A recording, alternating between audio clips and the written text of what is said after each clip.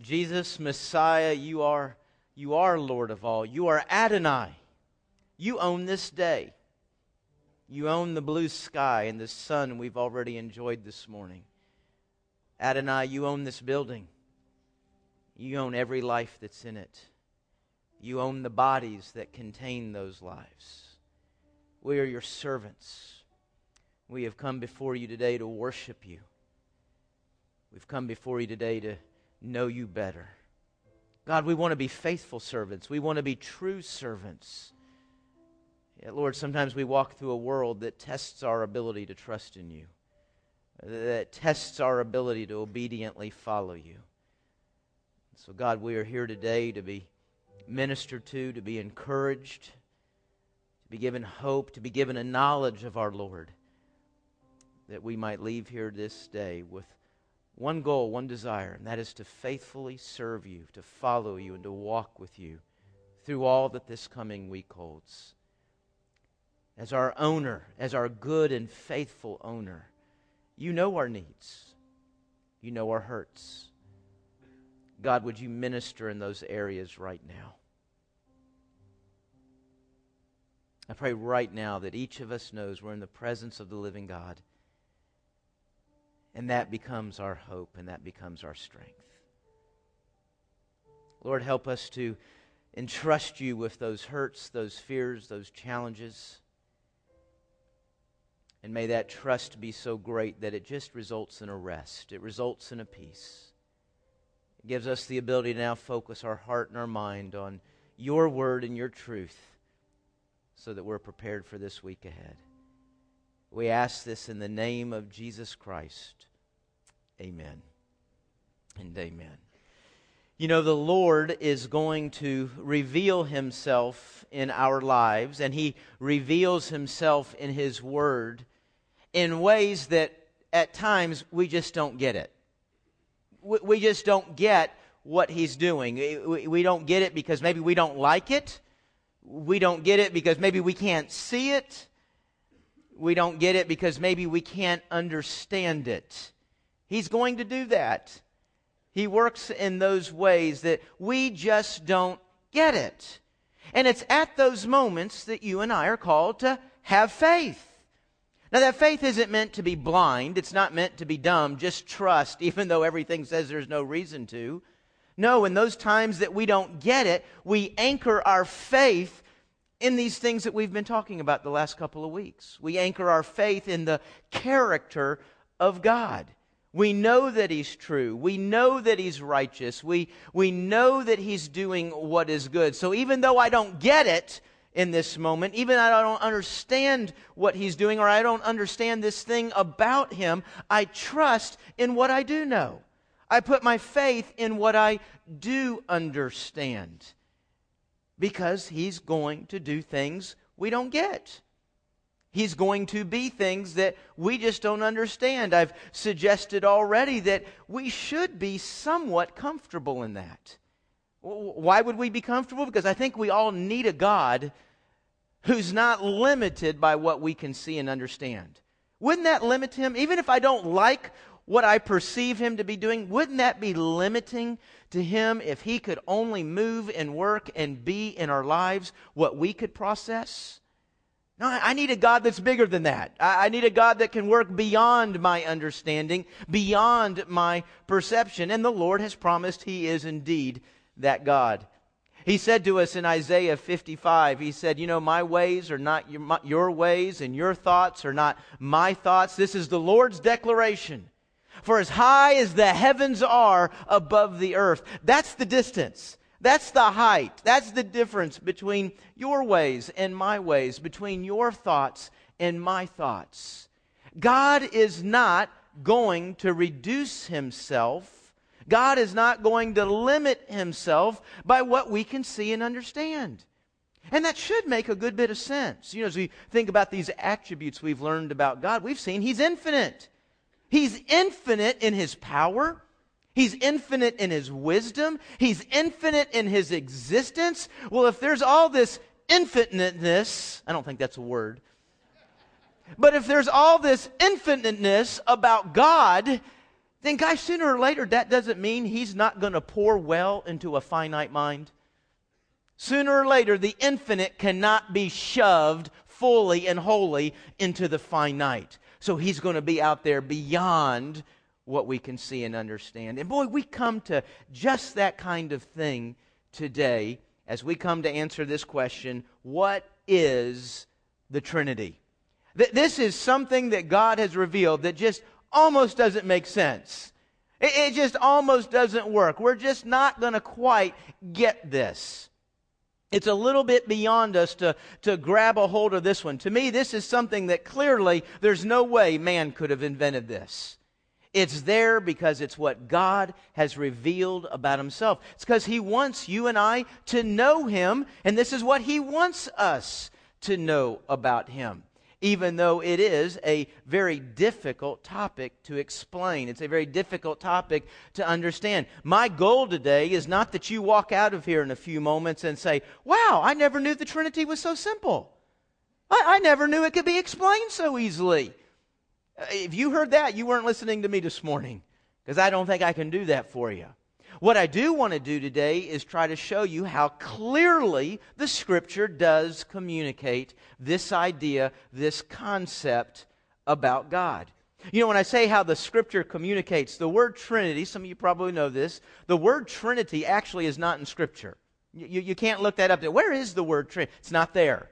Trinity is a word we use to describe what is in Scripture. It's a word we use to describe what is defined for us in Scripture. This idea of oneness and threeness. And so what we want to look at today is what the Scripture says about this oneness and about this threeness. Let's think first on this oneness. You know that the Judeo-Christian faith is what we call monotheistic. It's one God.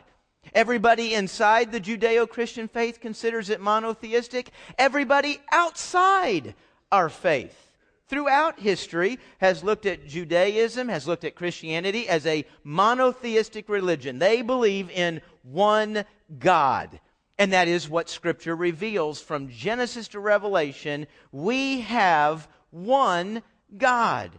Probably the single most well-known verse in the Jewish faith would be Deuteronomy 6:4. Deuteronomy 6:4 is what they called the Great Shema. It was their great confession of faith. And the reason it was called the Great Shema, Shema is a Hebrew word. It means to hear, and it was the first word in that sentence. It would have sounded something like this. Shema Yisrael, Yahweh Eloheinu, Yahweh Echad. Hear, O Israel, the Lord is our God. The Lord is one. That may not rattle your bones, but I'll tell you something. That was a huge confession of faith throughout Old Testament history, because every people group, every nation that surrounded them believed in polytheism. They believed in a multiplicity of gods, and yet we have this one nation, we have this one people group, just one on the whole planet that is saying, no, there is but one God. So whatever the Trinity is, it is not a presentation of three gods. The Scripture is clear. There is one God. We see that throughout the Old. The New Testament certainly continues in that idea. It says in 1 Corinthians 8:4, there is no God but one. No God but one. James 2:19 says, you believe in one God, you do well. There is just one God. All the way throughout the history of Judeo-Christian faith, all the way throughout the Scripture, it is adamantly opposed to any concept, to any idea of multiple gods. It clearly says there is one God. His name is Yahweh. He is the Holy One of Israel. But inside this oneness, there's a threeness. There's not three gods. But there is a threeness. Because as the Scripture says over and over and over, there is one God. It presents the Father. It recognizes the Father as God. 1 Peter 1:3 says, blessed be our God and Father of our Lord Jesus Christ. You see two distinct beings there. Yet there's one God, God the Father. The Scripture presents Jesus as God. Colossians 2:9 says, for in Him, in Jesus, the entire, notice that word entire, the entire fullness of God's nature dwells in bodily form. When you look at Jesus, you're not looking at a part of God. You're not looking at a portion of God. You are looking at the entire God, 100% of God. Last week we saw in John 20:28 that great confession of faith of Thomas, my Kurios, my Lord, and my Theos, my God. So Jesus is recognized as God. The Holy Spirit is recognized as God. In Acts chapter 5, verse 3-4, it says, why has Satan filled your heart to lie to the Holy Spirit? You've not lied to men, but you've lied to who? To God. To lie to the Holy Spirit is to lie to God. And folks, in all these verses we're looking at today, and I'm just hitting a verse here and a verse there, these are not the only verses that recognize the Father, the Son, and the Holy Spirit. The only verses that show oneness or show threeness. I'm just showing you a few. They're all throughout Scripture. The Scripture also has verses that bring all three of these together in one place. Matthew 28:19, a verse we know pretty well. Go therefore and make disciples of all nations, baptizing them in the name of the Father, the Son, and the Holy Spirit.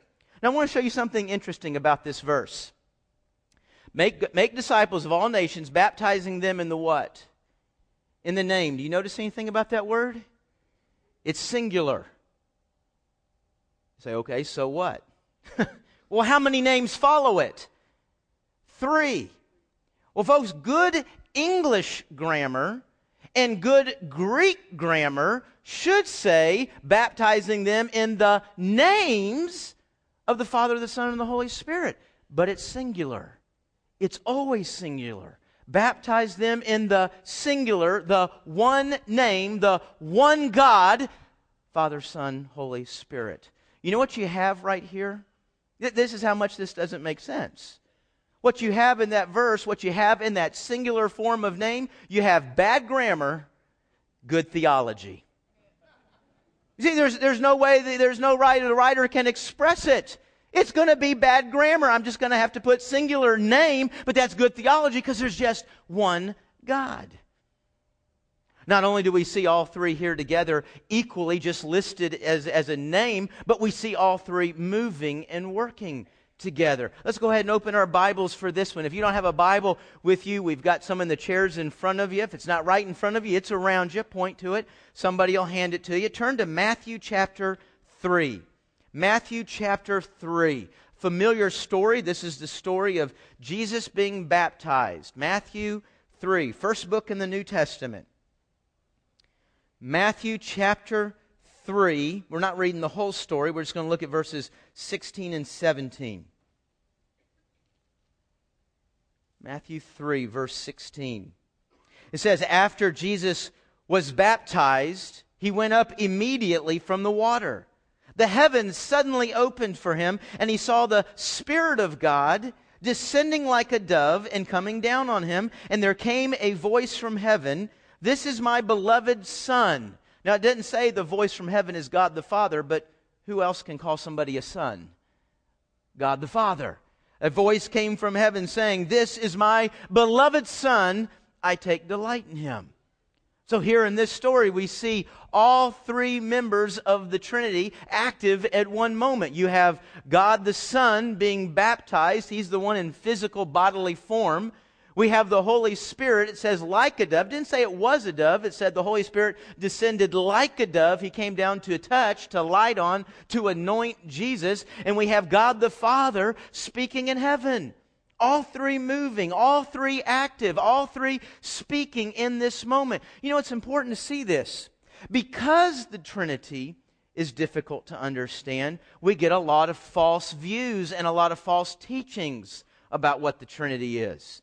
Some people say, well, you know, the Trinity, what's happening here is that's just how God shows himself at different times and places.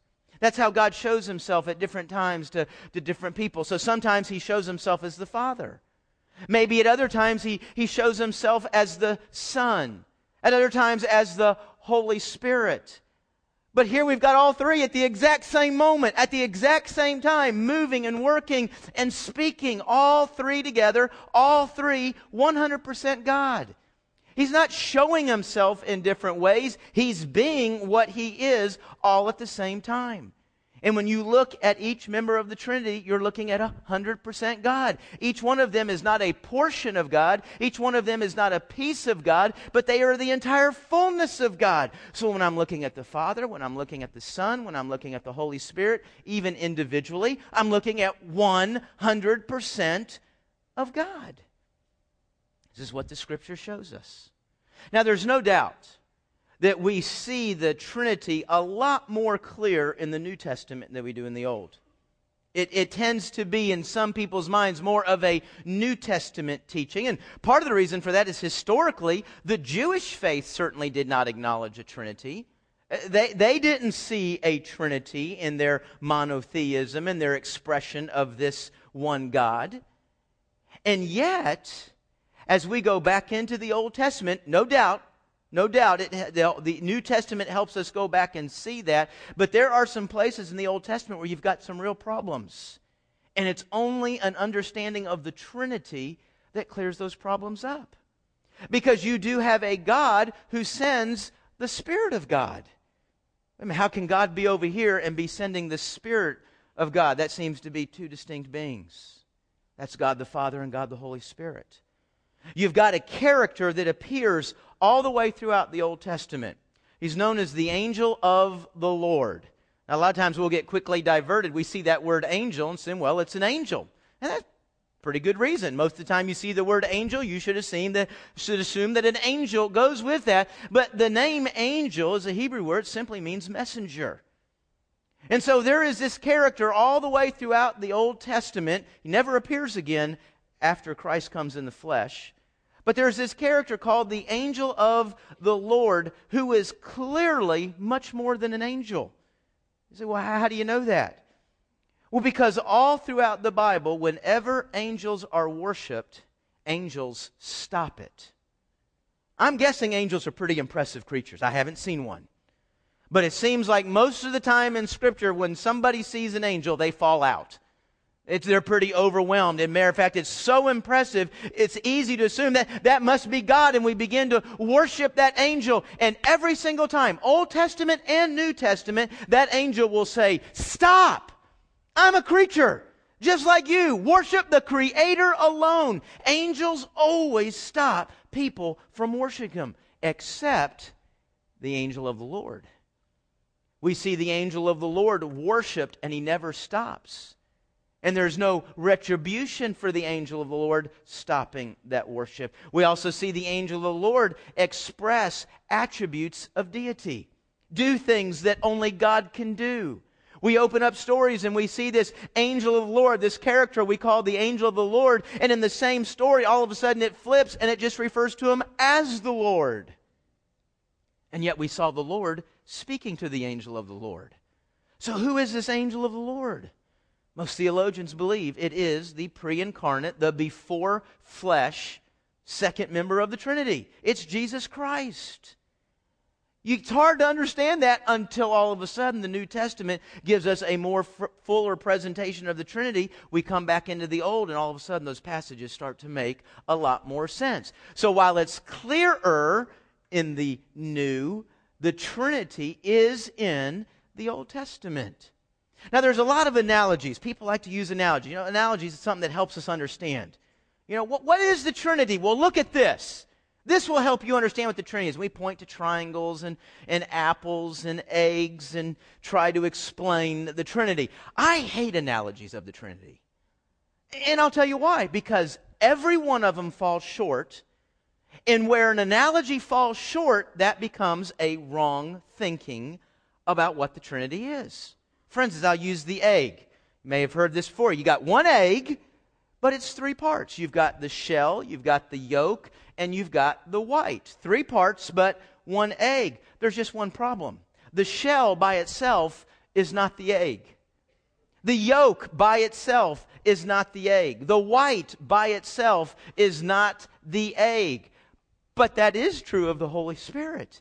Yes, there's one God, there's these three parts, but Jesus all by himself, 100% God. We saw that in Colossians 2:9. God the Father, all by himself, 100% God. God the Holy Spirit, all by himself, 100% God. All the analogies fall short of trying to express what the Trinity is. The fact, folks, there's nothing in creation. Remember, our God is infinite. There's nothing in the finite realm. There's nothing in the created world that we can point to and say, look, that's what the Trinity, that's how you have three, but it's really one. It's one, but there's this three. It just doesn't make any sense. You know, maybe when somebody come along here and say, you know, have y'all ever just thought that maybe the Bible just messed up on this? I mean, it's a contradiction. It can't be. Just accept it for what it is. You know what, folks? Calling it a contradiction would be the easy way out. I mean, we got 66 books here. I wish 62 of them said there's one God, one God, one God, one God, but all of a sudden Haggai popped up. Y'all don't get by Haggai very much, do you? Shame on you. But Haggai pops up and says, oh no, there's a threeness. Zechariah pops up, oh no, there's a threeness. Jude pops up, oh no, there's a three. I mean, it'd be nice if we had this overwhelming evidence that it's all this is one, but then, we get a couple of stray writers who run off and try to explain this. Yeah, we might look and say, there seems to be a contradiction there. The problem is that's not what it looks like. This oneness and this threeness is weaved together all the way in and through and out Scripture. As a matter of fact, I quoted 1 Corinthians 8:4 a moment ago. In the same verse, it shows the oneness and the Trinity. It shows the oneness. It says God is one, and then shows both God the Father and God the Son. I mean, it's not a contradiction. These writers, God has done this on purpose. They have purposely, intentionally shown us this something that we're not going to grasp, that we're just not going to quite get a hold of. This idea that there is one God. There is not three gods. But inside that oneness, there is a threeness. There is God the Father, God the Son, and God the Holy Spirit. And we scratch our heads and say, that just doesn't make sense. And that's where we come and say, you know what? God's operating in a realm I can't fully comprehend. God in himself is something I cannot fully comprehend.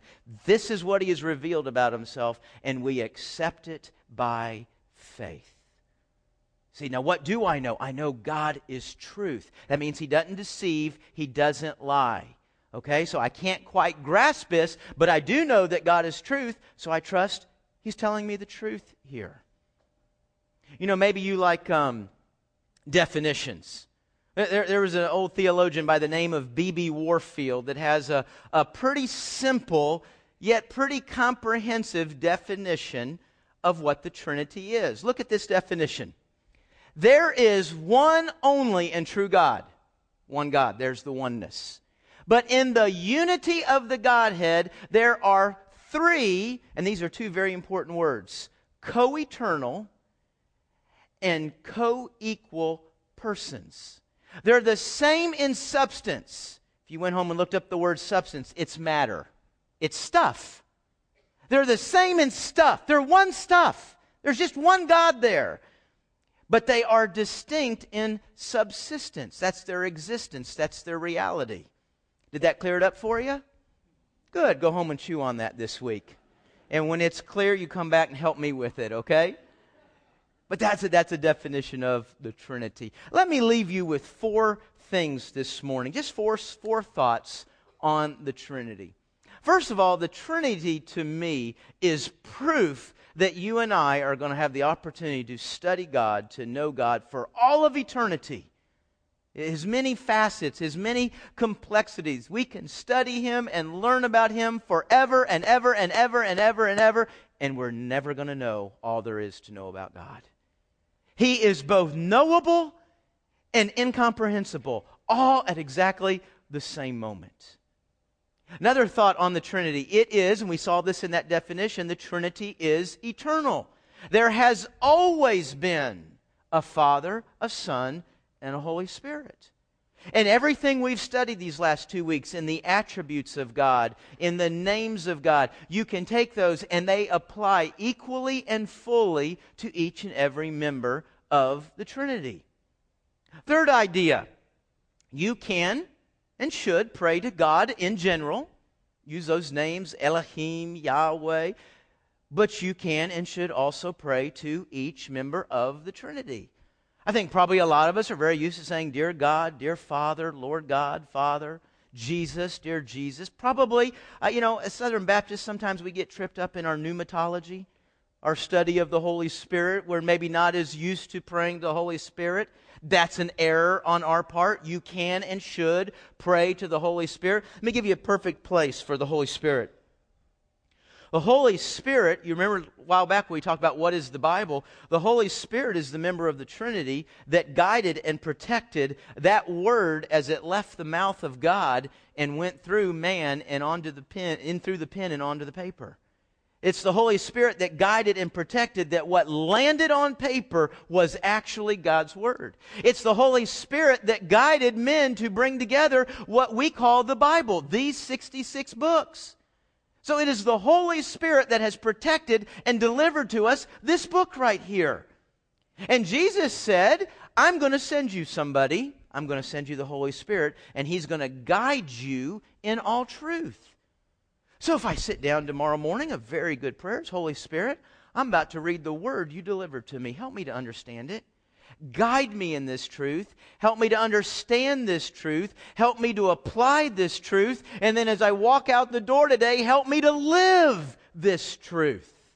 Yeah, can you pray that to God in general? Absolutely.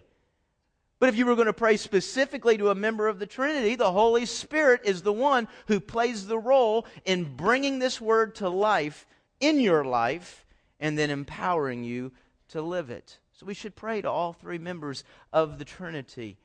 And then lastly, you can know and should know and worship and serve all three members of the Trinity, knowing that you're serving one God.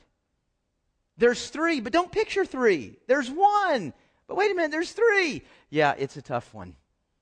This is a hard one to grasp. Now here's what we're going to do. Next week, of course, is Easter. So we're going to step out of the series a little bit and do an Easter message next week. But when we come back, we're going to take this sermon today and we're going to break it down into guess how many parts? Man, y'all are sharp this morning. We've had our coffee, haven't we? Our next three sermons are going to be, what is God the Father? Now you say, well, I thought we've been studying God. We looked at His names, we looked at His attributes, the entirety of God. But we're going to break down and we're going to look at what is the specific role of God the Father as revealed in Scripture. What is the specific role of God the Son and then, of course, God the Holy Spirit. That's what we'll be coming back and doing. Now, as we finish today, here's what I want to do. I want to read a passage to you.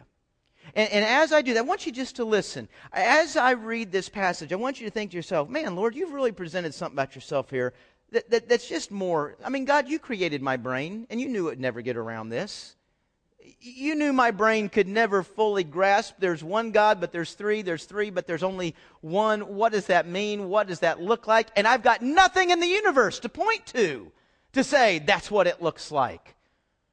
So God, you've revealed this thing about yourself that's just a little bit more than I can get my arms around. So as you're dealing with that thought, I want you to listen to this passage. I'm reading out of Psalm 89. I'm not reading the whole psalm. I'm going to start in verse 5, and the verses I read are not going to be all in a row. I'm kind of plucking some out of Psalm 89. But as you're thinking about this God who's revealed Himself in a way that's just a little bit complex, listen to this. Psalm 89, verse 5, Lord, the heavens praise your wonders, your faithfulness also in the assembly of the holy ones. For who in the skies can compare to the Lord? Who among the heavenly beings is like the Lord? God is greatly feared in the council of the holy ones, more awe-inspiring than all who surround Him. Lord God of hosts, that name should sound familiar. Lord God of hosts, who is strong like you? The heavens are yours.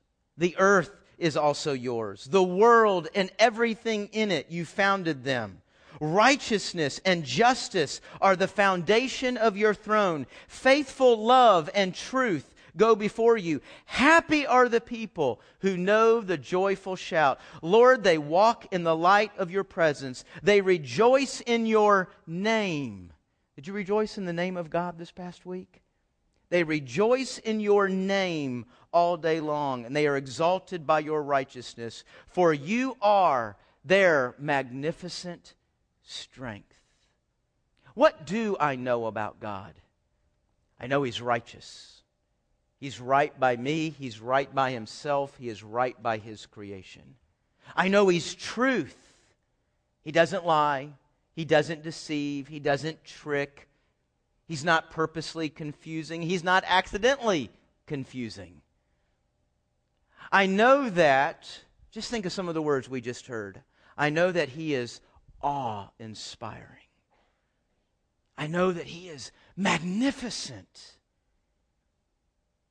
And I know that He is incomparable. As you're trying to understand God, listen to the revelation of Scripture. There is nothing in your realm of existence. There is nothing in your understanding that is like God. Wow. Hey, that's the God we trust in. That's the God we serve. That's the God we worship. Let's pray. Father, we come today to worship You in Your complexity, in Your magnificent, in Your awe-inspiring nature. We worship You because You have made Yourself known. God, You've even made Yourself known in ways that You know are simply beyond our ability to grasp. But God, may we not quit there. Give us the discipline to study, to dig into Your Word, to see all that You've revealed and all that You've given us to understand about this truth. And may we walk with You by faith, knowing that You are one God, God the Father, God the Son, and God the Holy Spirit, who loves me, who has saved me, who is intimately involved in my life, who has a plan and a purpose that even involves the stuff I don't like. I guess a complex, awe-inspiring, magnificent God can do that. While there are things beyond my strength, while there are things beyond my understanding, there is nothing beyond Your strength. There's nothing beyond Your understanding. And we worship You for it. It's in the name of Jesus Christ that we pray. Amen.